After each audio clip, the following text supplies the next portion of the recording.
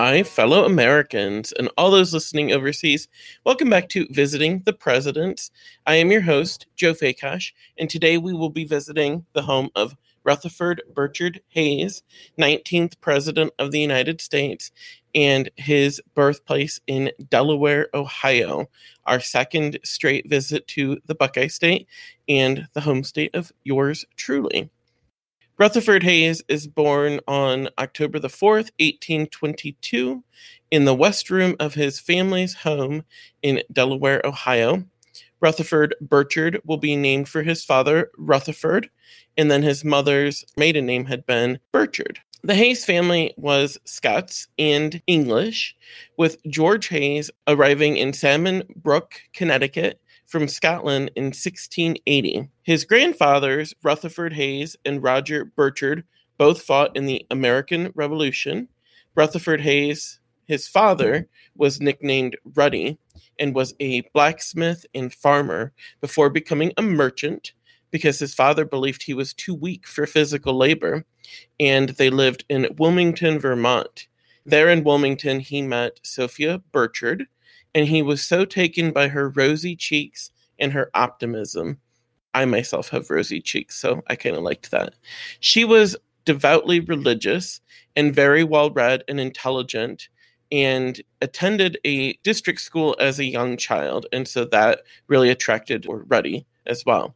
Their first son, who they named Rutherford Burchard, was stillborn, and Ruddy took it very hard. While Sophia felt like she had been seasoned by losing family when she was young. Her parents both died when she was at a kind of young age. And so the Hayeses then decide to leave all of that sadness behind in Vermont. Little do they know the sadness will follow through with them. And it takes 40 days to get to Delaware, Ohio, which is just a little bit north of Columbus. And they took the Cumberland Trail. And when they arrived in Delaware, they were very prosperous, and they had a beautiful brick house in the center of town. And they also owned some associated businesses, including a general store and a distillery. Unfortunately, there's going to be a typhoid breakout, and it's going to kill their daughter, Sarah Sophia. And then 3 days later, Ruddy will die as well. Young Rutherford, the president, will be born 11 weeks after his father and his sister died. He will be the second of our three presidents to never see his father, joining Andrew Jackson and then Bill Clinton on that list.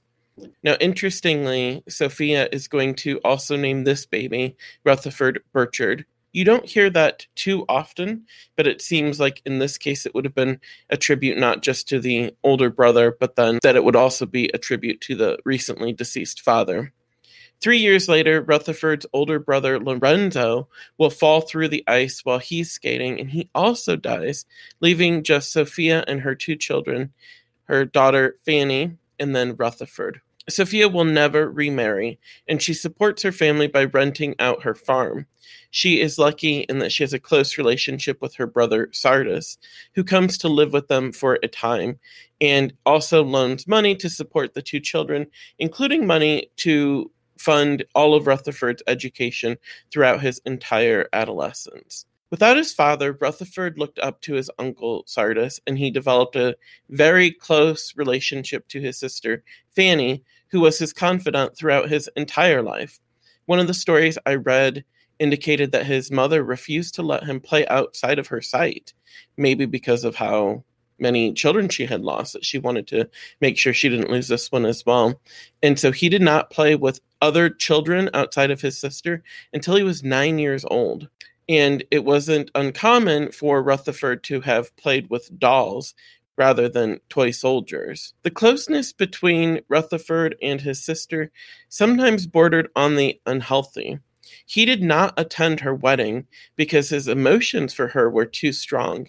And at one point she wrote him, quote, "You are daily the object of my waking thoughts and nightly of my dreams."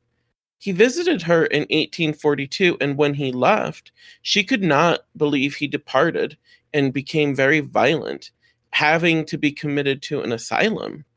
He lived in Lower Sandusky, now known as Fremont, so that he could be closer to her. But it was also costly to his career. And in one of the books I read, they talk about the half decade kind of spent in complete obscurity because of this decision. When she dies in childbirth in 1856, he wrote, quote, "During all my life, she has been the dear one," and then said to his wife, Lucy, "You are Sister Fanny to me now." Now, I don't want to be judgmental. I have a close bond, I think, with each of my siblings, and yet I would never write to them or talk to them like that. I mean, there's no getting around the fact that this was a different time, and certainly that these two children had grown up so close to one another. But at the same time, like I said, I do think it kind of points to an unhealthy balance between the two. As a child, Rutherford's highlight of each year was going to the family farm in Vermont. And I can just say that in my visit there to Calvin Coolidge and to Chester Arthur's birthplace, I fell in love with Vermont. So if it's anything like what I experienced, I'm sure I can relate at least there. He enjoys making cider and sugar while he's in Vermont. And I didn't get to do those two things, but sounds good. He also felt from the beginning that he was destined for some kind of greatness, writing at 19 years old, quote, "I am determined from henceforth to use whatever means I have to acquire a character distinguished for energy, firmness, and perseverance." And I just have to say, I'm kind of underwhelmed by Rutherford as an adult. To me, certainly he looks the part, and I think that gets him everywhere he needs to be. But in terms of being great, I don't think anybody's ever said that about Rutherford Hayes. And in the interest of full disclosure, now is as good a time as any to mention that my first job after undergrad was to work at the Rutherford Hayes Presidential Center in Fremont. And there I got to become very acquainted with the life story, the history of the Hayes family, as well as with Rutherford and his upbringing, but certainly the stature that he is going to hold in his community and certainly in the state. And I think in some ways I kind of got blinded to how the rest of the world saw Rutherford. You kind of do buy into the mythos at a place like that. And it's very clear why his son, Webb, was so dedicated to wanting to commemorate his father. I think any of us, certainly see the best attributes of our parents. And in his case, his father had been a president and might have been the very most honest person he knew. In terms of being great, though, I don't see it with Rutherford Hayes. And it's a little difficult to see how anybody else could come to that conclusion as well. He's one of the most forgotten presidents. There are all sorts of jokes to that capacity. And it's a lot owed to the fact that he'll serve just one term. He comes in the middle of this threesome of Ohio-born presidents. And to my mind, is one of the least interesting in terms of, what he really was standing for at a time when really would have wanted somebody to come down hard on one side or another. His presidency is predicated on this compromise made where he's going to let the federal troops recede from the South and declare that Reconstruction is over. And with that, we have the introduction of the Jim Crow era. And so to me, it's kind of difficult to divorce that from this insistence on being great, but without really anything to really distinguish that. With all that said, he does have some really standout moments when it comes to his military service. But in terms of being great, he falls a bit short of that for me. In terms of his biography, H.J. Eckenrode is going to write that, quote, "Hayes was never a boy of moods. He had no seasons of exaltation followed by depression," which, by the way, we've been talking about a lot of presidents who fit that description. Instead, all of his life, he liked society and shone in it a modest way, not sparkling, not brilliant, but pleasing and satisfying. He had a gift for friendship. And everything I've read, I would agree wholeheartedly with that summation. I think he is a very pleasing and satisfying, if not particularly brilliant or sparkling. He was very modest, and that is something that you see carry throughout. Mixed well with most people, made friends very easily, and kept his friends for life. From an early age, he was fearful of going insane, as some people in his family had. But other than that, he was generally easygoing and was a skilled conversationalist. On train rides, he liked to sit in the smoking car so that he could strike up those conversations, and he had a great memory for names and events. And this is where that old adage that 90% of anything is showing up. I think he did that. I think he shows up for situations. He was not necessarily a great orator, but he did take time to construct solid speeches, and he delivered them pretty well. Rutherford was an outdoorsman, and he liked to hunt and fish. He liked to take brisk walks. He liked to play chess and landscape his yard. He loved to read and developed a very significant personal library. And I can attest to that. One of my jobs when I worked at the Hayes Center was I had to help catalog in some of the back rooms of the museum. And I even had to work for a few days looking through all of the books that Hayes had there, and became completely filthy. Like, they were just so covered in, they were aged.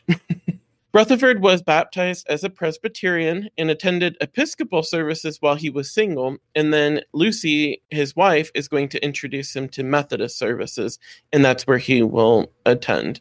He never joins the church to become a communicant, and he claimed no creed and said he wanted to be a Christian or at least help other Christians.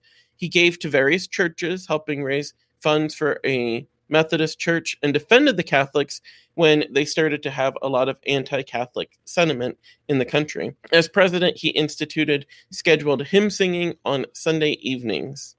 In terms of his education, Rutherford has as one of his great assets his uncle who cares for him. When Rutherford gets to study under a schoolmaster in Delaware named Daniel Granger, and then Sophia will eventually acquiesce to letting him go to school, but she is desperate for him to become a minister and stresses throughout his adolescence that he needs to avoid going into politics. At 14 years old, he will go to the Norwalk Academy, a Methodist school, and then is sent to Isaac Webb's preparatory school in Middleton, Connecticut, where Sophia will receive word that Rutherford was, quote, industrious, well-informed, polite, and respected by his peers. And I think you could say all of those things throughout his entire life. At 16, he enters Kenyon College in Gambier, Ohio, where he was a good student, focusing on philosophy and debate. He helped orchestrate a revolt against a chemistry instructor, and I wish I had more information about that, but I don't.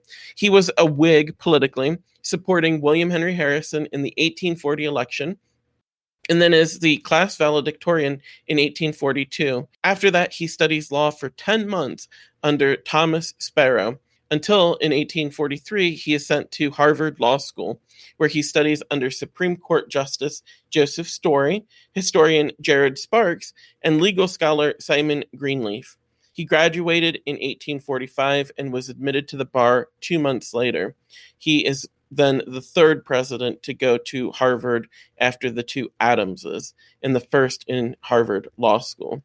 After graduating, he opened a law practice back in Lower Sandusky, and remember, he moved there to be near his sister, and he opens that practice with Ralph Buckland. And when I worked at the Hayes Center, those are the two big names in Fremont, Buckland and Hayes. He started to develop what he thought was tuberculosis and flirts with enlisting in the Mexican-American War for a chance to go south, maybe to help with that TB, but instead takes a trip to Texas with his uncle instead. He moved to Cincinnati a year later, forming the law practice of Corwin, Hayes, and Rogers, and supported the Whig and then Republican candidates for office. Finally, in 1858, which is a kind of late start when you consider the other presidents that we've been talking about in recent weeks, he is appointed city solicitor for Cincinnati by the city council, but then is elected in his own right before losing that office in 1861. For him, though, it's fortunate that the war is breaking out at that point, because this is going to be what he builds his political career on. He serves in the 23rd Volunteer Infantry Regiment, rising to Major General and seeing some 50 different engagements, and was wounded several times. And one of the future presidents, William McKinley, will actually serve under him, interestingly enough. He had his horse shot out from under him 4 different times and was seriously injured once. He is appointed a judge advocate general and then lieutenant colonel. He was in action at Antietam and gets injured at South Mountain in 1862 and had to be carried to safety. He fought under General Philip Sheridan in the Shenandoah campaign and then to Cedar Creek in 1864, where he was promoted as Brigadier General of Volunteers and then breveted into the Major General of Volunteers before he eventually resigns the Army at the close of war.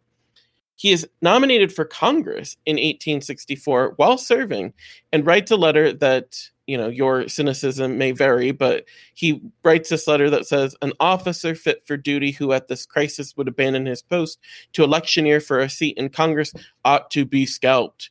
And they publish this letter, and it only, of course, intensifies the heroism that people view Hayes with now.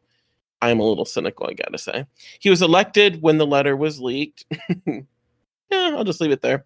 And then is elected and reelected in 1866. He is a Republican man through and through, but finds that he has no stomach for the radical Republicans, and that is what they call that wing of the party at the time, and their wars with President Andrew Johnson. And so is kind of relieved when he gets nominated for governor in 1867.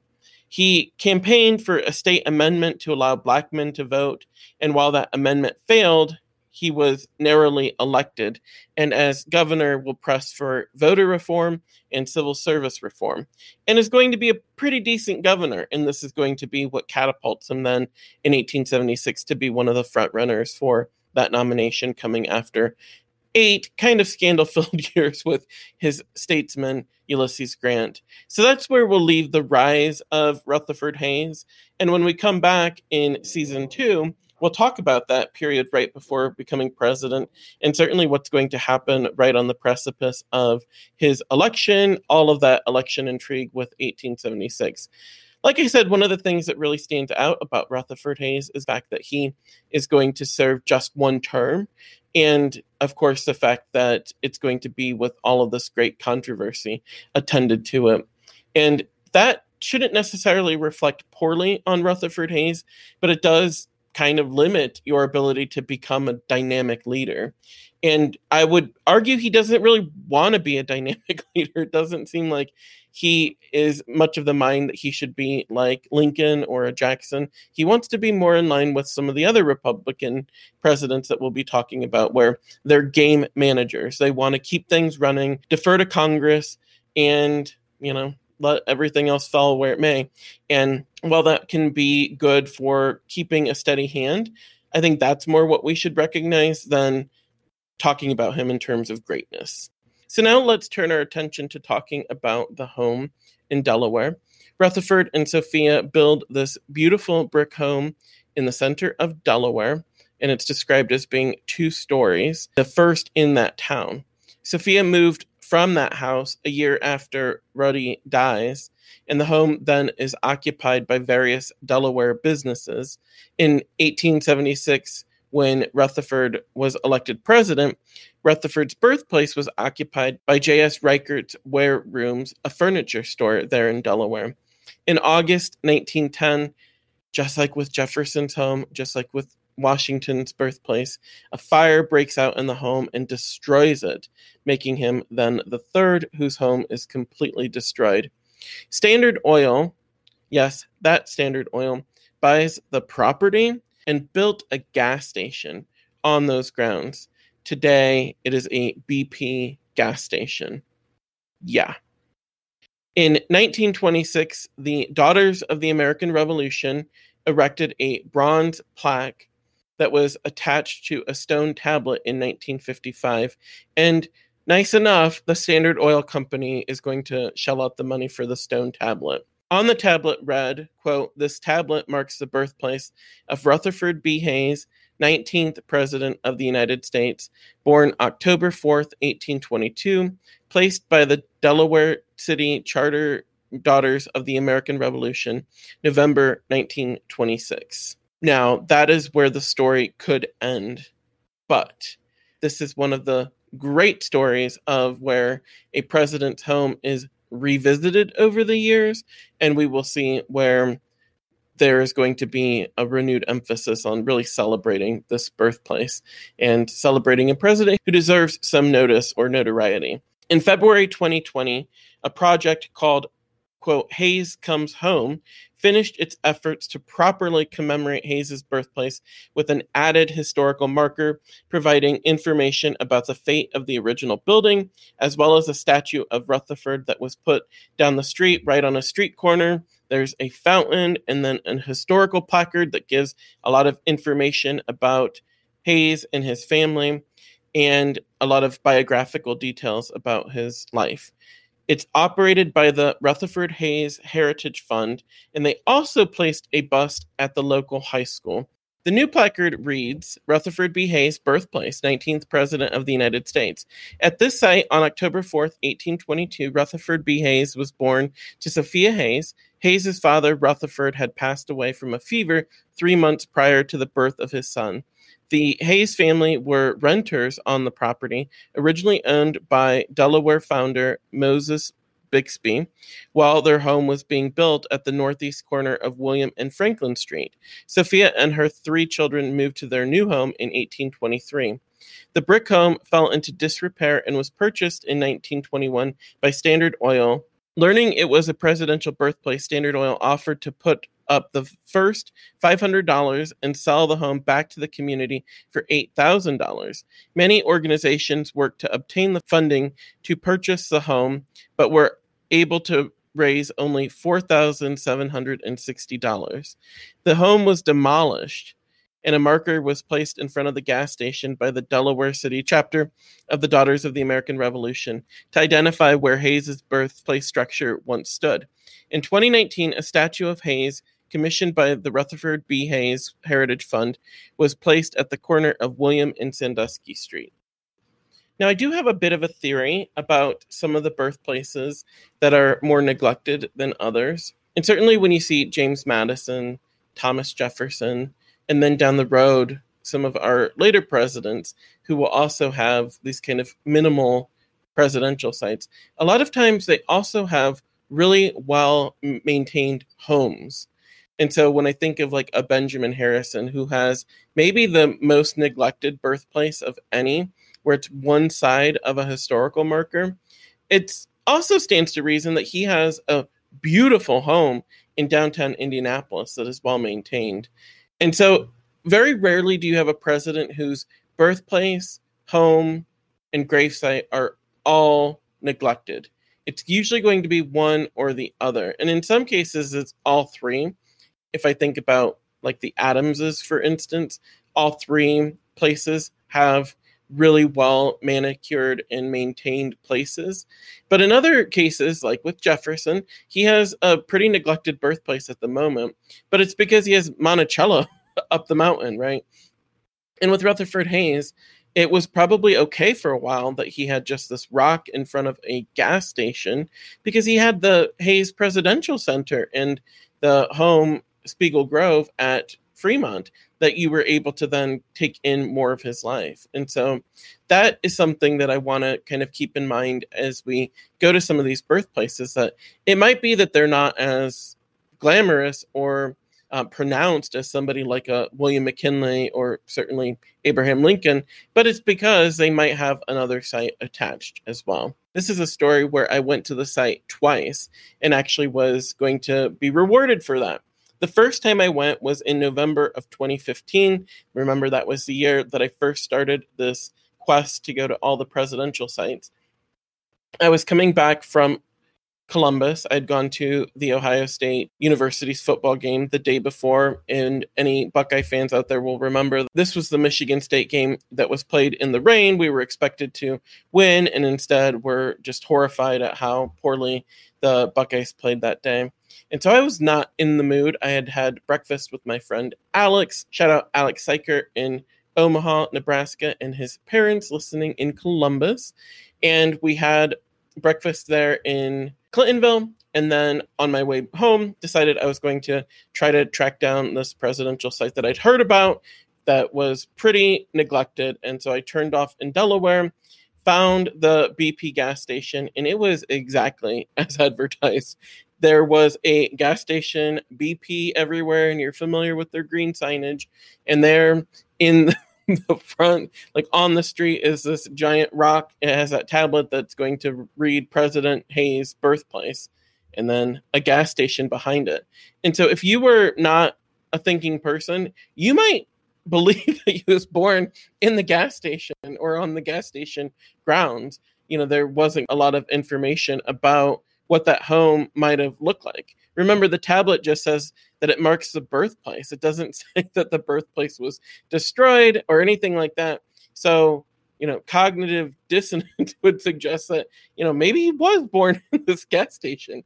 So clearly one of the least taken care of. And I was kind of embarrassed getting out of my car, as I recall, to take a photo. It was very overcast. There was, gas station business going on. And there I am, taking a photo of this. It wasn't like in between two pumps or anything like that. But everybody else was there for the gas station, not for the Hayes presidential birthplace commemoration. Now, over the next several years, I followed as different high school students would be putting together projects about how to better commemorate this birthplace. And I am completely all for it. And because I still have friends who work at the Hayes Presidential Center and follow them on Facebook, even before this project, I was able to kind of understand where the project was at the different places. And so when they finally unveiled these plans and then put them into place, they actually got them done. It's really great to see this birthplace become more historically relevant. And so this January in 2021, on my way back to the desert, I went through Columbus. And on my way down, I stopped in Delaware to get to take in this new birthplace commemoration. I turned a little early, and so I was able to go through Delaware from a different way than I had gone back in 2015. And so the first thing I came across was the statue of Rutherford Hayes, and it was very prominent. This is not a city that has a statue on every corner, like a Rapid City, South Dakota, or anything like that. So it was prominent to be able to see Rutherford Hayes standing there. I parked, and it was a very busy morning, even if it was in January, and people were all over this downtown. It was a very vibrant community, vibrant downtown, and there were people taking photographs of Rutherford Hayes' statue and his placards that were all around. And it struck me that it's very rare that you have a presidential birthplace that does have all of this commemoration in a downtown area. The closest I can come to is Andrew Johnson, who we talked about in episode 17 in the middle of Raleigh. And then down the road, when we talk about some of the other presidents, but most notably Theodore Roosevelt and Donald Trump, they were born in their downtowns, right? Like in New York City, in Jamaica, Queens. When you think about George W. Bush being born in Yale University, these are pretty vibrant communities. But up until now, we've mainly been talking about these private homes that are off the beaten path. Not so with Rutherford Hayes'. And so it was nice to get to see other people, some who were probably going to get coffee or to get breakfast, and instead were taking a moment to recognize and take in the history of this great man or great Delawarean who had been born in their midst. And so then I went up the street just a little bit to the famous BP station, and they had replaced the tablet, the marker that was in place before, with the much more historically engaging placard that's there now. And so this was a complete, to my mind, 180 from what had been there before, and definitely gives you a better sense of the historical nature of this. And I think with that information, it definitely gives you a sense of, the decision making that comes into trying to keep a place like this and make some restoration moves. We'll see with other presidential birthplaces and then the homes where some of them do get destroyed. And it always kind of boggles my mind when you talk about James Knox Polk or William McKinley, where they're going to have these homes that are just completely demolished. And it does kind of have to happen if the place is fire trap or has been abandoned and starts to become a public nuisance. And so while it's sad for us as historians, it makes sense when you think about it in terms of its context as a city and a place of business. And so that was something that I definitely wanted to address as well. In terms of what this birthplace commemoration tells us about the president and his presidency, certainly with Rutherford Hayes, I feel like there is a reckoning about his place. Certainly he comes up as a topic every 4 years when we talk about presidents who win the presidency without winning the popular vote. We almost always have to drop that he lost the popular vote and probably would have lost the Electoral College without the Electoral Commission of 1877. And so in some ways that also might contribute to his being overlooked, or the Hayes Center feeling like they have to go above and beyond to justify this attention being paid to a figure who didn't win the popular vote. But it also suggests to me something where we do see a state and a city really trying to commemorate and reckon with a figure that might have been more overlooked. Now, the Hayes Presidential Center had always been privately financed. And so, whatever Webb Hayes wanted to do to commemorate his father, that was kind of his business. And so when it came to recognizing the birthplace, I could kind of understand why for so long it was just a matter of, well, what are we going to do? And it was nice enough for the Daughters of the American Revolution and for Standard Oil to want to commemorate it in the first place. We still don't have a president who doesn't have a commemoration of some sort. And I would hate for Rutherford Hayes to have been the first. So at least he had something. And I'm just pleased that that something turned into something greater. And that when you go there now, you're going to be able to get a sense of this change over time. This was just in the time that I've been doing this project, which makes it all the kind of cooler for me. And where it makes it really interesting to see other birthplaces trying to kind of commemorate or come to a different understanding of their figures. And there's all sorts of different alterations happening. I talked about in episode 5 where James Monroe's birthplace was getting an additional building put on it and a visitor center. Same thing is happening at Grover Cleveland, who we'll talk about in episode 22, in Camden, New Jersey, where they're building a visitor center to go beside it. And I'm sure we'll see with some of the more recent presidents, as they want to, certainly with families, want to commemorate that president in a more historically significant way. And so it was just cool to see this change before my very eyes, that the site that I saw in 2015 was different than the site I saw this year in 2021. And so I look forward to hopefully there being more presidential sites along that same line. So that's where we will leave off with Rutherford Hayes for this season. When we come back in season 2, we'll get to talk about one of my favorite presidential sites, and that is Hayes's home at Spiegel Grove. It's a beautiful home in the middle of Fremont, and we have the library and museum, which are next door, and fabulous, great facilities. But you will love getting to hear a little bit more about Hayes and his private life, but then also this amazing house. So look forward to that when we talk in season 2. And next week when we come back, we'll get to see another president from Ohio in James Garfield.